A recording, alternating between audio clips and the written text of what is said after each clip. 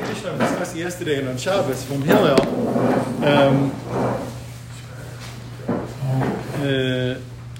It says the following. It says, "V'atomar davar she'afshar lishmoa."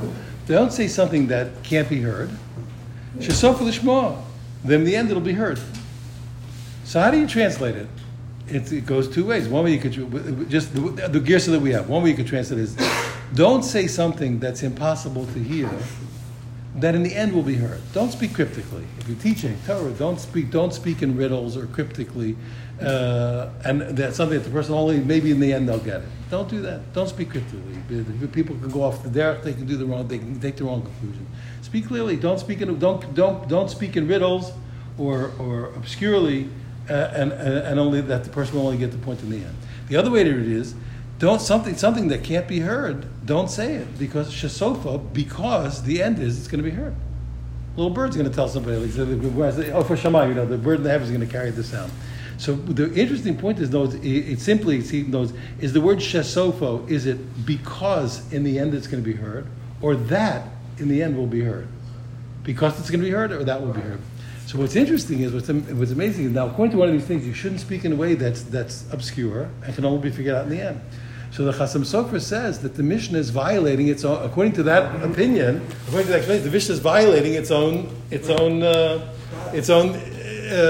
principle. Yeah, here we have, after all the generation, we have two ways to read it. So the Chasam Sofer says, interestingly enough, he says that was the sacrifice of writing down the oral law. Remember, I always tell you that. Remember, I quote you. I don't know if we have one. I don't know if we have one here, but there's a wonderful book called the Ksava Kabbalah. It's really for brain people. You got to have a good brain for Ksava Kabbalah. He was a genius, Yaakov Mecklenburg. So in the beginning of the Ksava, but this part everybody can read. That's the part I know. In the beginning, the Ksava Kabbalah, the Torah personified addresses the Jewish people. It's the sweetest thing. Everybody should read it. It's really wonderful to read. The Torah stands up and speaks to the Jewish people, with such, love, and says, and explains the difference between the written word and the spoken word. How the written word essentially dies the second you put it on the page. The spoken word is alive. You have everything, you have gesture and intonation and all emphasis, all these things, so you can know what the person's saying. And when you write it, it just doesn't work. Remember, I told you, if you look at a court transcript, sometimes it's hard to understand why the jury rejected the testimony of a witness. Here's what you see in the transcript. Where were you on Thursday night of the 14th? I was eating lasagna with my mother, like we do every Thursday night. Now, and the jury utterly, disbelieves the witness. Now, if you were there, what happened like this is, where were you Thursday night the 15th? With my mother. Having lasagna, like we do every Thursday night. It's a whole different story. So you see the written word and the spoken word. The written word can barely tell you anything. You're saying what it is. Sometimes a great speech. If you see, I have books like that at home, and copies. Here, a great speech is a horrible piece of writing. If you write down, if you transcribe the speech, it's terrible. It was great. It was great as a lecture. It's terrible as a piece of writing. And the other way, there's a lot of people who can't speak, so they'll read a written essay, which was excellent as a written essay, and it's terrible as a speech. It's just a big boring mess. And it's terrible. So the written word and a million things. The written word, the spoken word tells you so much that the written word just doesn't tell you. There's timing and intonation, like I say, emphasis, a million things. So he says that it was clear, and he says when they had the oral law, the Mishnah, when the speaker spoke, you knew exactly what he meant. He says that was the sacrifice. We had to write down, and we had to take the good with the bad. In order not to lose our tradition, we wrote things down, but we had to put up with things like this. That's the chasam. Just an interesting point. But now, just to explain a little bit, the note in the Tiferes Yisrael, I don't know if it's him or somebody else, I can't remember. But anyway, the note says here, that's why you have to be careful. Don't write books with a lot of obscure abbreviations, he says.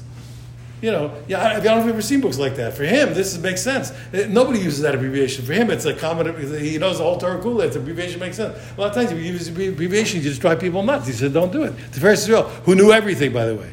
He says, it's, maybe it's somebody else, but the note there, so he says, don't write books with a lot of obscure abbreviations. People can understand you according to that one. The other thing is, if you don't want something to be known, don't say it, period. If something can't be heard, then don't say it. That's the only, you want to keep a secret? Don't tell it. Period. Isn't that common sense Okay, though? good point. And the good point. Let's think about it. Maybe the point is that you think that's what you think. Well, I can trust this person. If you really want to keep a secret, Don't tell.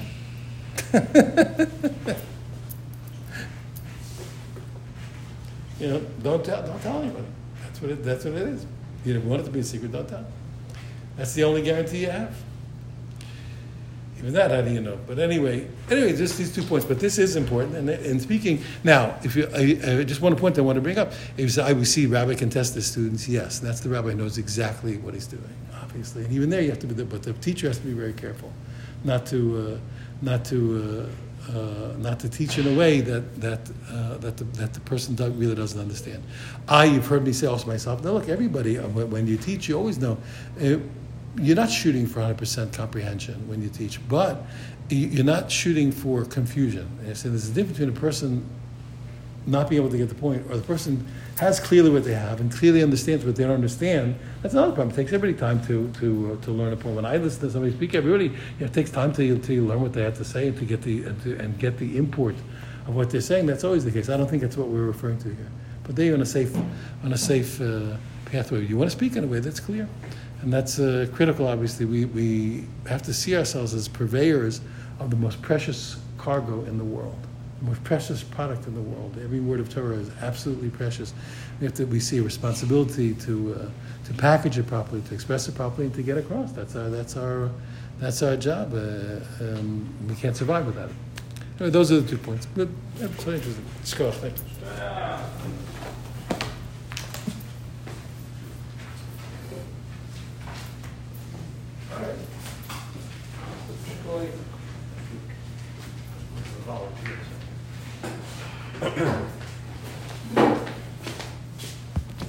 Wahurakum.